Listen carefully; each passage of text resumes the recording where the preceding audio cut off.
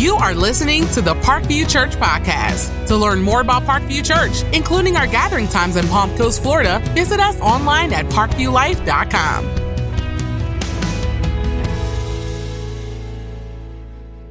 If you have your Bible, I want you to go to what may be the greatest psalm of the 150 psalms, and it just so happens to be the neighbor of the most well-known psalm. So I want you to go to Psalm 22, which I believe may be the greatest psalm. Psalm 22. Today we begin a series that I trust will be high impact and high influence in your life, and will be an encouragement to you in your journey of life, and particularly make a big difference in your relationships, whether it be at home, at work, with family, in the community, with a boss, with a coworker. We're going to talk about things that trigger us. So our series is entitled Triggered. Why do we tend to overreact? And then what can we do about those overreactions?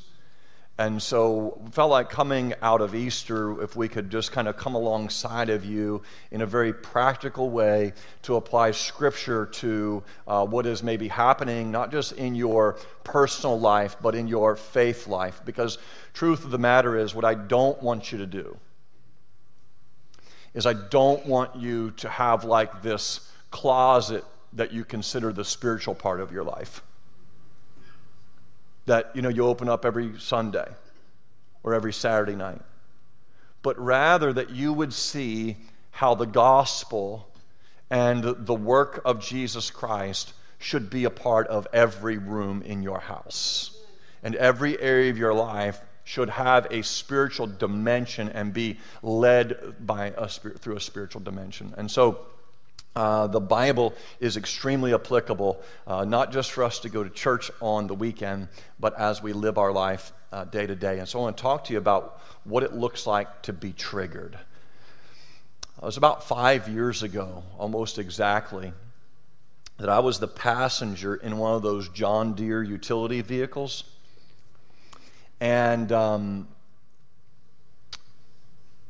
at that time, our son Seth was the number one runner at Flagler Palm Coast High School as a 10th grader on the cross-country team.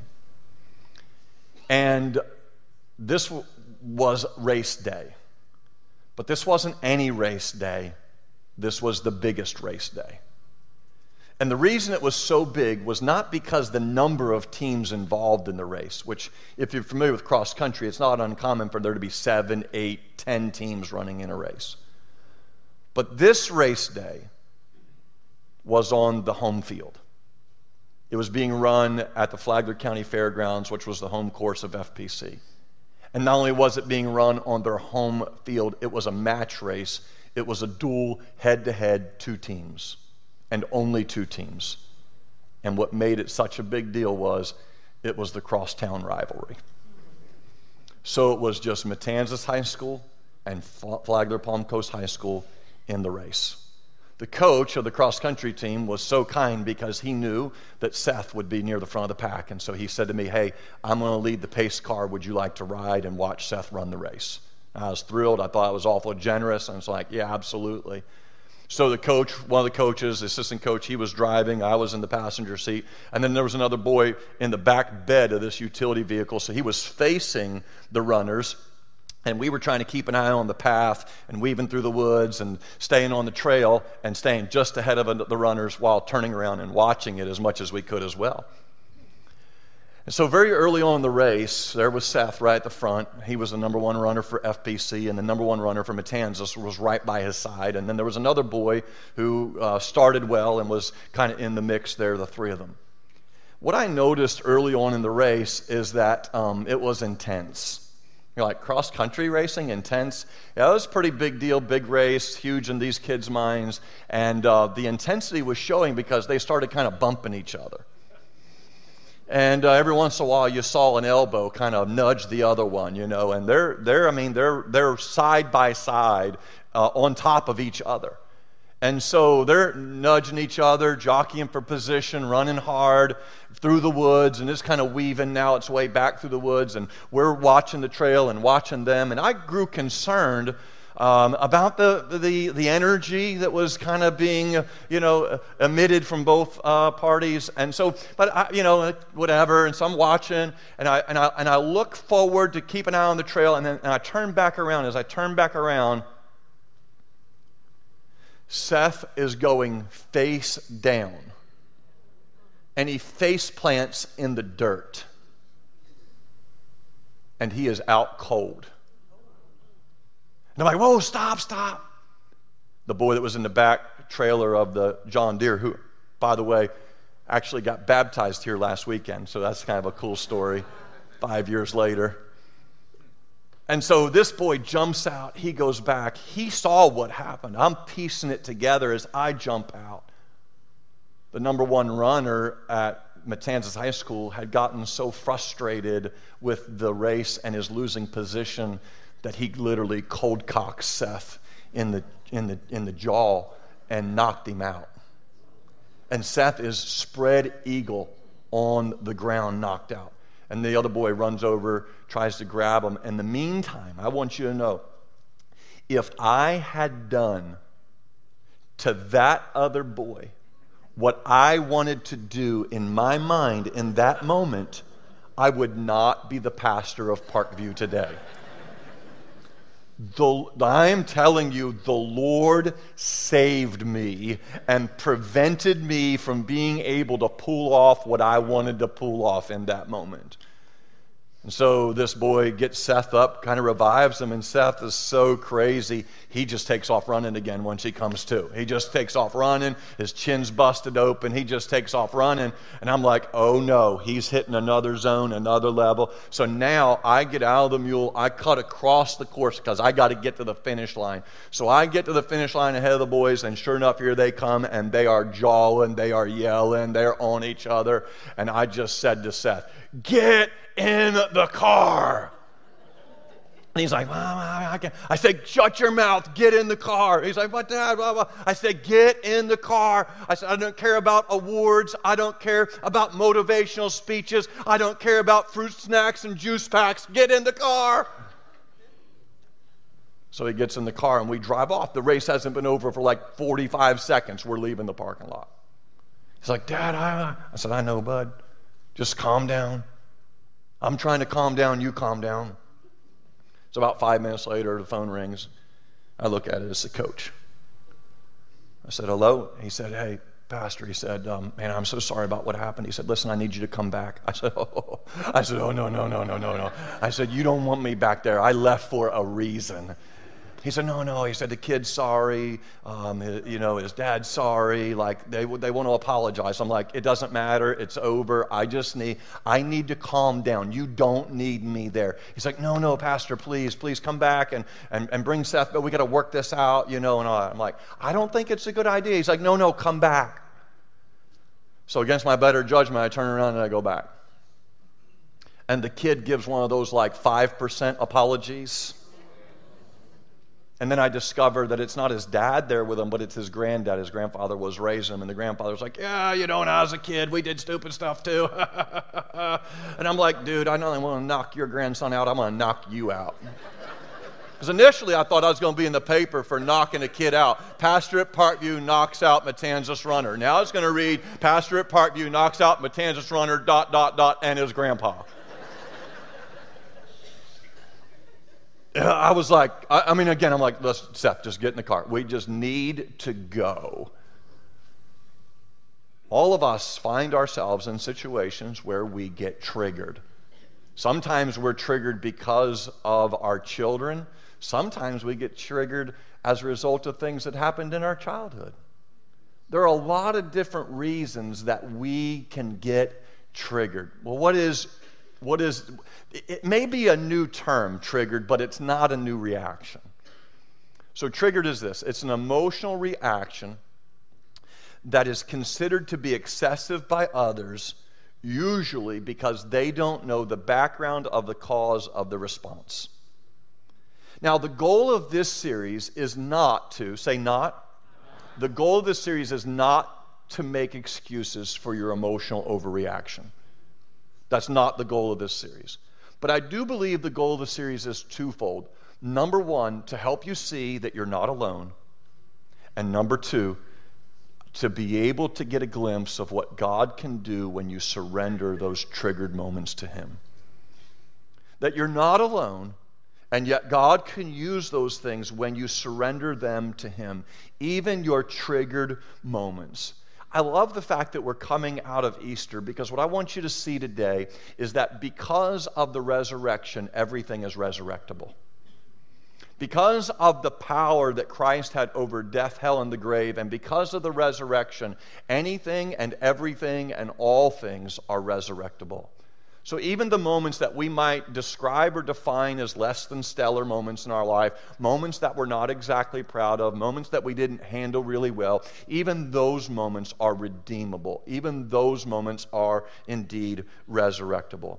In fact, I believe that God wants you to know you like He knows you, so that He can use you far beyond what you ever believed was possible. What would it be like if you could get a little bit of a glimpse in knowing yourself like God knows you, and then being able to see that He can use you in ways that are far beyond what you would have believed possible? There's an old song. I'm trying to think of the words off the top of my head. He's still working on me. See, he made the sun and the moon, Jupiter and Mars. It took just a week to make the sun, the moon, Jupiter and Mars, something like that. But He's still working on me. I remember a few years ago when we were doing one of our food distributions during the pandemic. A guy pulled through in his car, and we were giving away literally a trunk load of food to people that came. And he came through the experience that day, and we got to chat, and he had the window rolled down. We got to chat, and I just asked him how he was doing, and I'll never forget what he said. In fact, it's so funny. I use it from time to time. Just last weekend, I said it to somebody right out here in the side lobby. Somebody said to me, "How you doing?" I just stole his line. This is what he said to me that day, and it was so helpful. He said, "Pastor," he said, "I'm blessed, highly favored, and still under construction." I said, "Say that again?" He said, "I'm blessed, highly favored, and still under construction." And I thought, man, that is a wonderful description of the Christian life. Blessed, highly favored, and still under construction. And so that we are still a work in progress. And yes, the Lord made the sun, the moon, the stars, Jupiter, and Mars in a week, but He is still working on you, and He is still working on me. In fact, one of the things that I've encountered in my own walk with God is how there are always areas of inconsistency that need to be addressed. I have not arrived, my friend. Christianity is not a destination, it is a journey. And we are on this journey together, and God is still working in us, shaping us, molding us, and making us to be the person that He wants to be. And there's always areas of inconsistency in your life and my life that I need to work on. So when I consider this series triggers, what I'm saying is, Greg, don't run from your triggers. Don't hide from your triggers. Don't ignore your triggers. Don't bury your triggers, but rather let God unearth them. Let God pull back the layers, Greg. Let God expose what's triggering you. Let God reveal to you the areas of your life right now where you need to bring spiritual maturity, where you need to bring the power of the gospel, where you need to bring the resurrection of Jesus, and let Him redeem and resurrect those things that have caused you to be triggered and caused you to be tripped up in your life. So I want the Lord to show me why I'm responding the way I'm responding and what He wants to do with that. So in this series, what I believe will happen is there's going to be some housekeeping. There's going to need to be some heavy lifting. In fact, my hope and my prayer is that this series will foster conversations with the people around you who have watched you be triggered, who have been on the receiving end of your triggered and tripped up moments. So maybe there'll be some conversations that take place between a husband and wife. And maybe those conversations are going to need to involve a third party or even a counselor. Maybe there's conversations with a student that needs to happen, and we're happy to provide one of our student pastors, one of our pastors, to step in and try and help you have conversations, because if we're honest and if we're transparent and if we're vulnerable about these things, it's going to require some housekeeping. What I don't want you to do is hear the series and gain all the information and then make zero application, because information without application is an abomination. There's no need for us to gain more information unless we're going to apply it. And so my hope and prayer is that you'll begin to look deep and see what are some of the things that are triggering you. Maybe you've got abandonment issues. Maybe you've got financial insecurity. Maybe you've had the loss of a loved one. Maybe you've been journeying through a season of depression. Maybe you've had a series of unrealized ambitions. Whatever the case may be, but you find yourself being triggered. So today, we're going to go to what I believe is maybe the greatest psalm. First of all, you have to know that David's one of my favorite writers. I've said this many times. If David were alive today, he'd make a great country music artist, because he just tells his story. I mean, it's right there, and he just is authentic about who he is, and he's just, and kind of like a country music song, how they tell their story. I don't know if you've heard what happens when you play a country music song in reverse. You get your dog back and your car back and your wife back. So David, that was not even in my notes.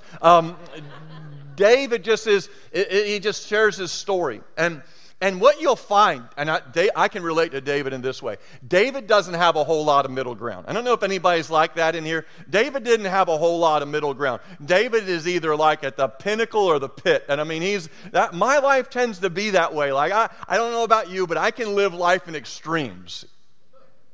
I'm sure you're surprised. And so Psalm 22 is known as... well, I don't want to give it away. Let's just jump into verse number 1, and let's see how David's doing, all right? I think verse 1 sets the tone. My God, why have you forsaken me? Why are you so far from saving me from the words of my groaning?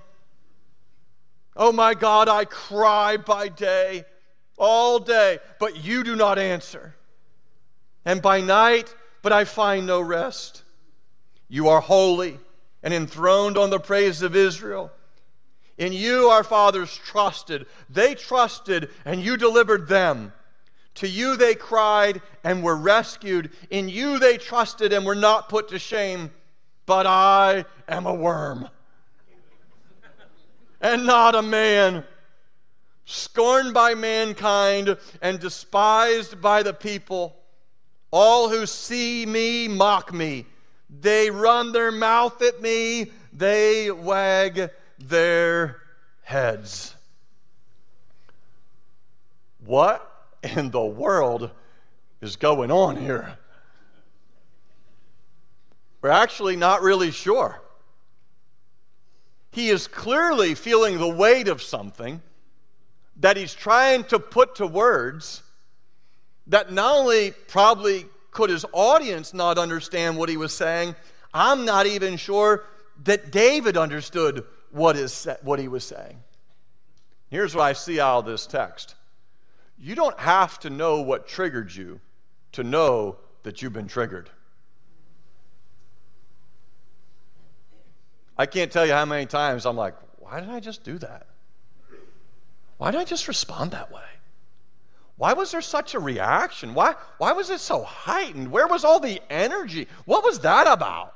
And sometimes I don't even know why I respond the way that I respond. But I don't have to know why I was triggered to know I was triggered.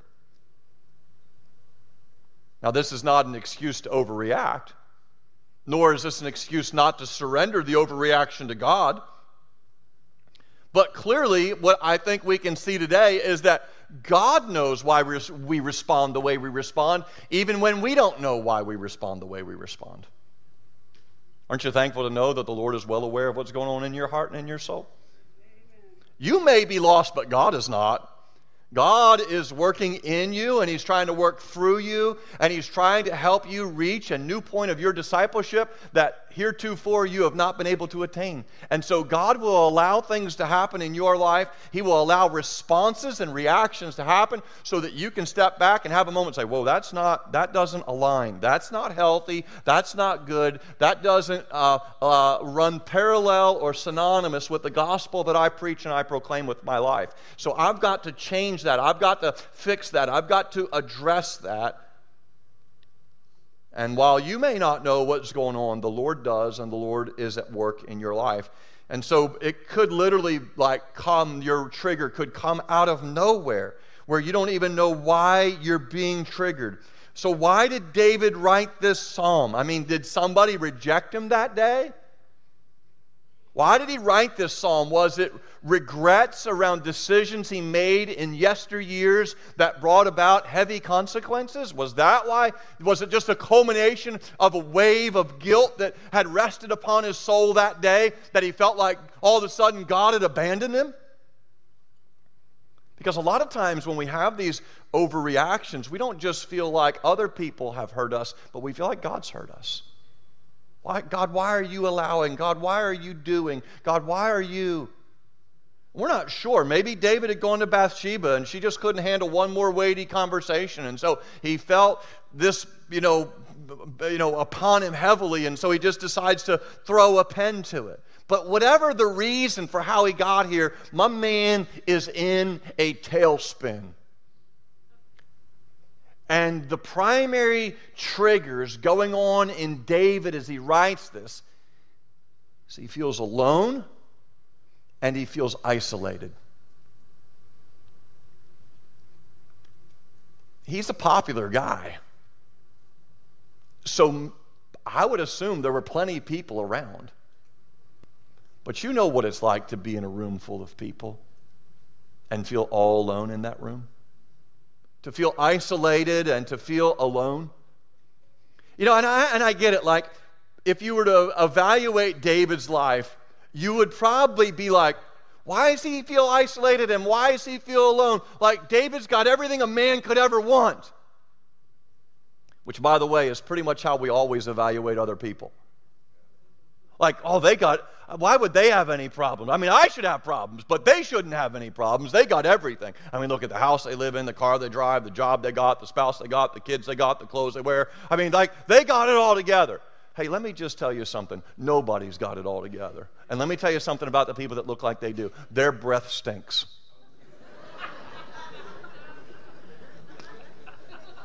Just so you know. Because a lot of times what promotes these overreactions is we feel like God's better to everybody else, but He's not fair to me. And I get it. If you were to look at David, you're like, my man is popular. Like, doesn't he have a star named after him? Doesn't he have like a city named after him? Like, didn't he have a lot of influence? Didn't he become king? Didn't he have a lot of money? Didn't he live in a palace? Sure, David had those things, but what are some of the other things we know about David? You know how I would describe David, part of David's life? I think you can resonate with this terminology. David was the runt of the litter.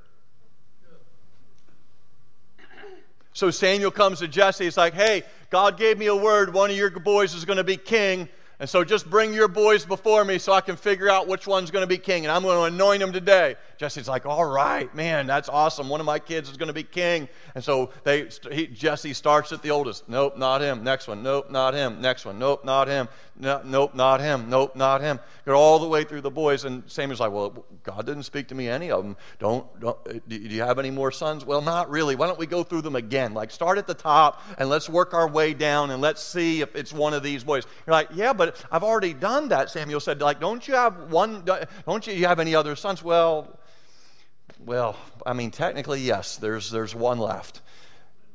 Well, where is he at? watching sheep somewhere. We sent him out a few days ago. Not really sure where he's at right now. Well, don't you think you need to bring him like that might, no. It's not him. It might be one of the other ones, but it's not him.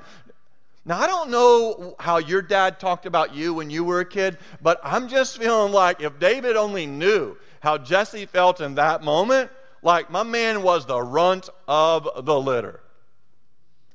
And sure enough, he ends up becoming anointed king. But by the way, even though he was anointed king, David was about to become king, but not yet.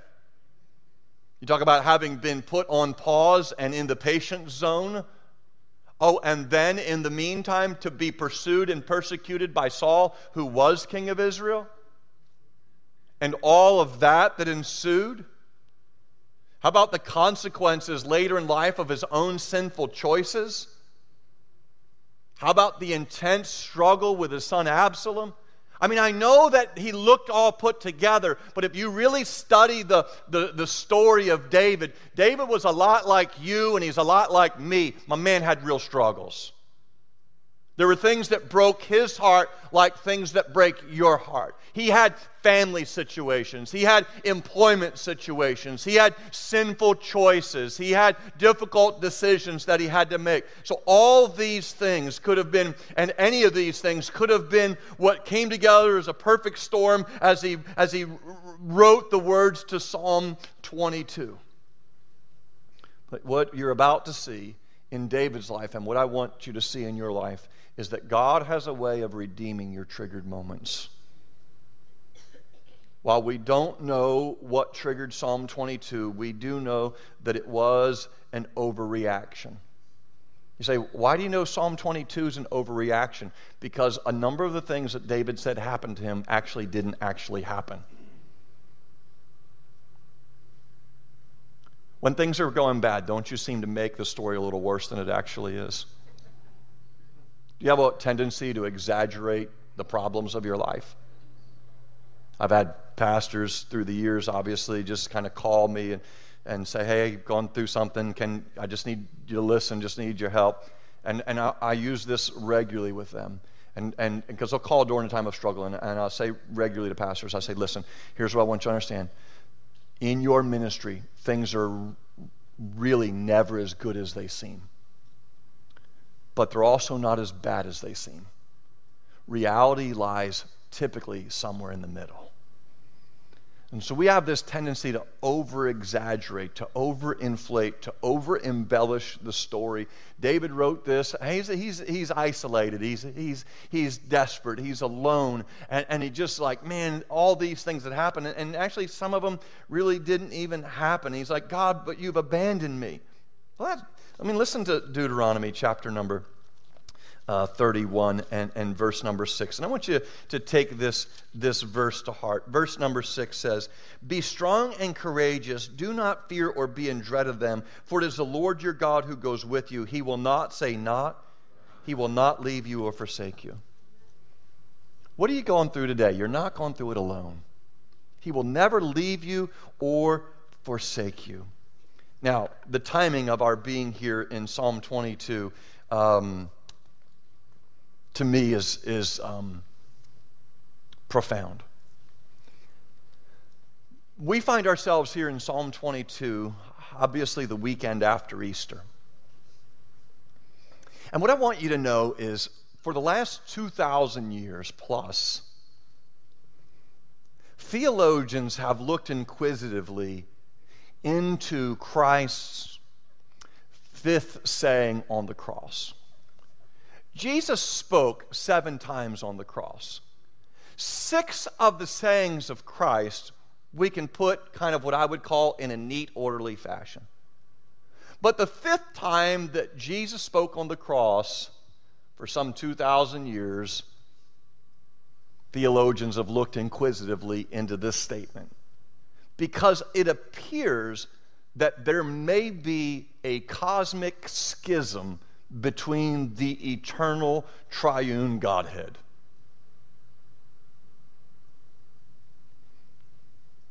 And this psalm actually will help us see our way through what was taking place on the cross of Calvary.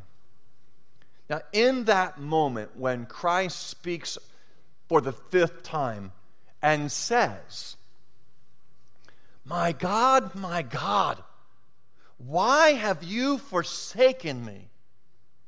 In that moment, Christ has bore the full weight on his shoulders of the sin of the world. And God the Father, in his holiness, cannot look upon his Son upon where the sin is being laid. And Jesus feels the burden of every ounce of that moment. But the Scripture tells us that the Father never leaves us nor forsakes us. Now, I want to remind you today that the chapter numbers and the verse numbers in Scripture are not inspired. If the chapter numbers and the verses were inspired, there would be about 1,500 years of non-inspired text. Because it wasn't till maybe some 600 years ago now, 500 plus years ago, where inserts were made of chapters and verses throughout the pages of the Bible. Simply put there to help us organize the way things are laid out and structured, to give us something to kind of sink our teeth into. So what I want you to know is that prior to 500 years ago, these were just a list of songs that were not necessarily numbered. They were just songs. They were psalms of poetry or songs of poetry. And here was what Jesus was saying on the cross at the 5th saying. His Jewish audience just heard him say, if you would, Psalm 22. It wasn't numbered, but it was the psalm, my God, why have you forsaken me?" That's how David, in his aloneness and his isolation and in his desperation, began his psalm. He said, my God, why have you forsaken me?" Friends, that was the 5th saying of Jesus Christ on the cross of Calvary. David, in his desperation, said this centuries before the Messiah would come. So even our darkest moments are indeed redeemable. Look with me down to verse 14 of Psalm 22. Verse 14. Now, this is David. Now, okay, let me give you a little backstory. I didn't tell you this. This psalm is known as the Psalm of the Cross. This psalm is known as a messianic psalm. Of the 150 psalms, there's a number of them that are messianic, which simply means these psalms are not only songs for today, they're prophecies for tomorrow. And when the Messiah comes, when there is one who appears and says to you, I am the Messiah, in order to make sure he's not some fruitcake, just making up a story, you'll have some reference points to go back and check off. Does he meet this prophecy and this prophecy and this prophecy? There are over 300 prophecies given in the Old Testament about the Messiah who would come. And by the way, if one man would fulfill 8 of the prophecies of the over 300, one man fulfilling 8 is a mathematical impossibility. So this will be supernatural if the guy that comes on the scene meets over 300 prophecies.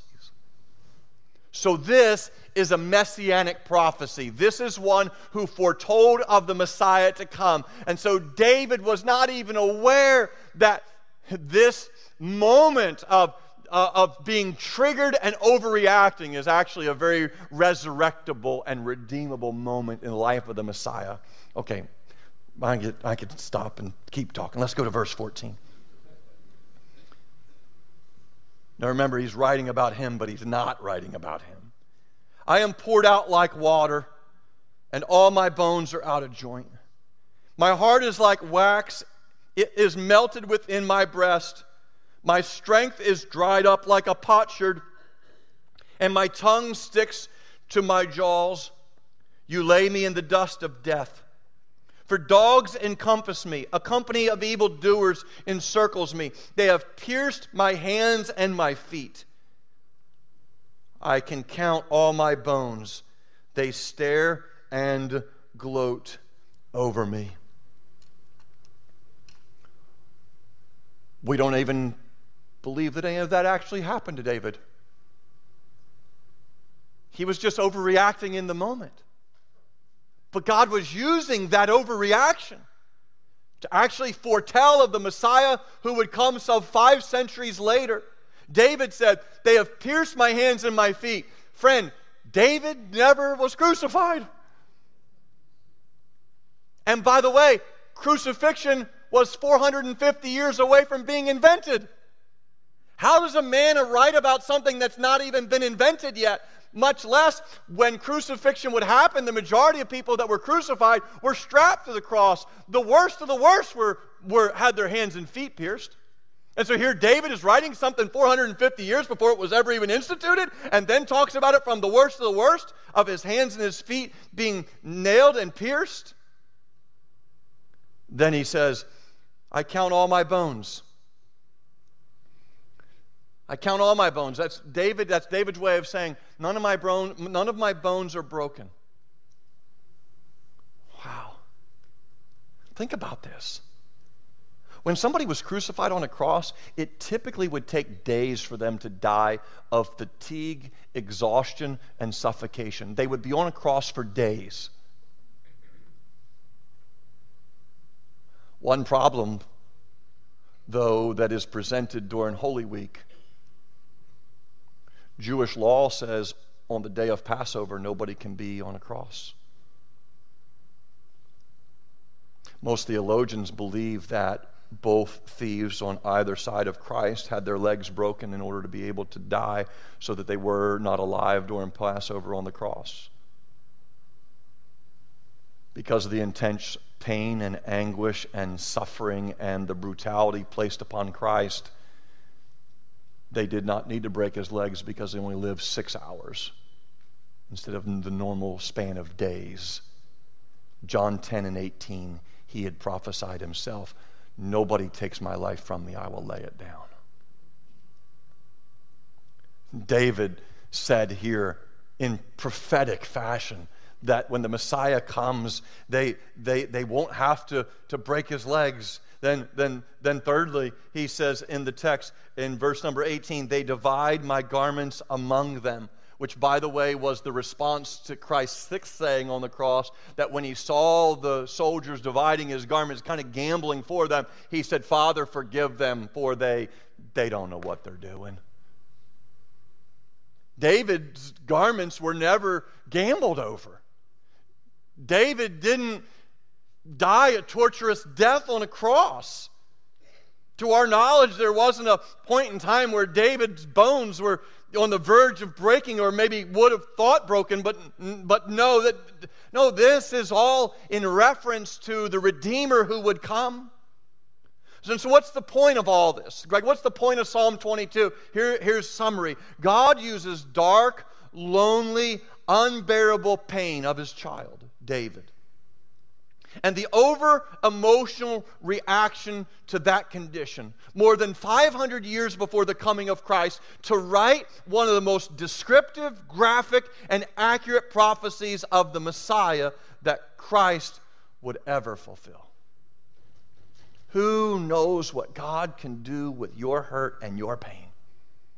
Who knows how God can use your overreaction, how he wants to redeem and resurrect your triggers? Because I'm telling you, friend, that your triggers and your overreaction and your emotional response, when you submit them to the authority of Christ, when you put them under the lordship of Christ, and when you commit to growing in your own discipleship, and you wake up fighting every day for your own discipleship to bring those unhealthy thoughts under the rule and the reign of Jesus Christ, that in those moments and in that time and in that season, as you take your overreaction and your overresponse and your trips and your triggers, what God can can do is He can use that for your good. He can use that for His glory. He can use that for the joy of Jesus. He can use that for the expansion of the kingdom. He can use that for the communication of the gospel. He can use that for the souls of mankind.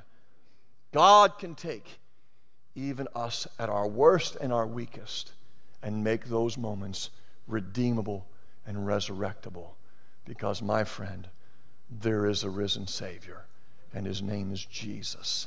And because Jesus is risen from the dead, I'm telling you, everything in your life and anything in your life and all things in your life are possible if we'll just submit it to the authority of God and let Him do what only He can do.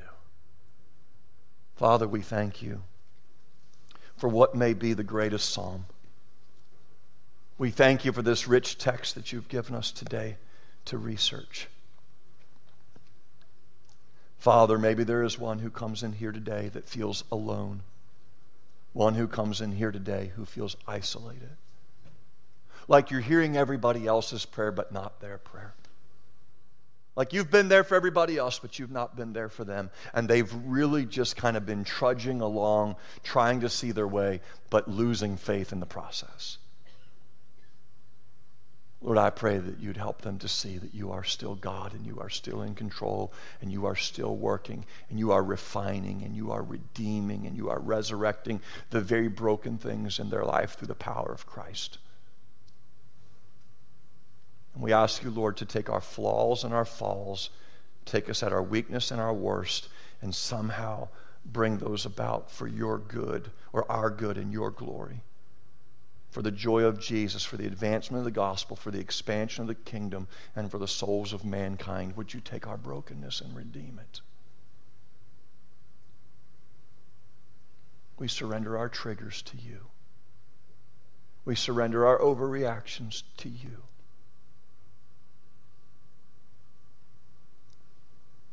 In Your name we pray. And all God's people said, Amen.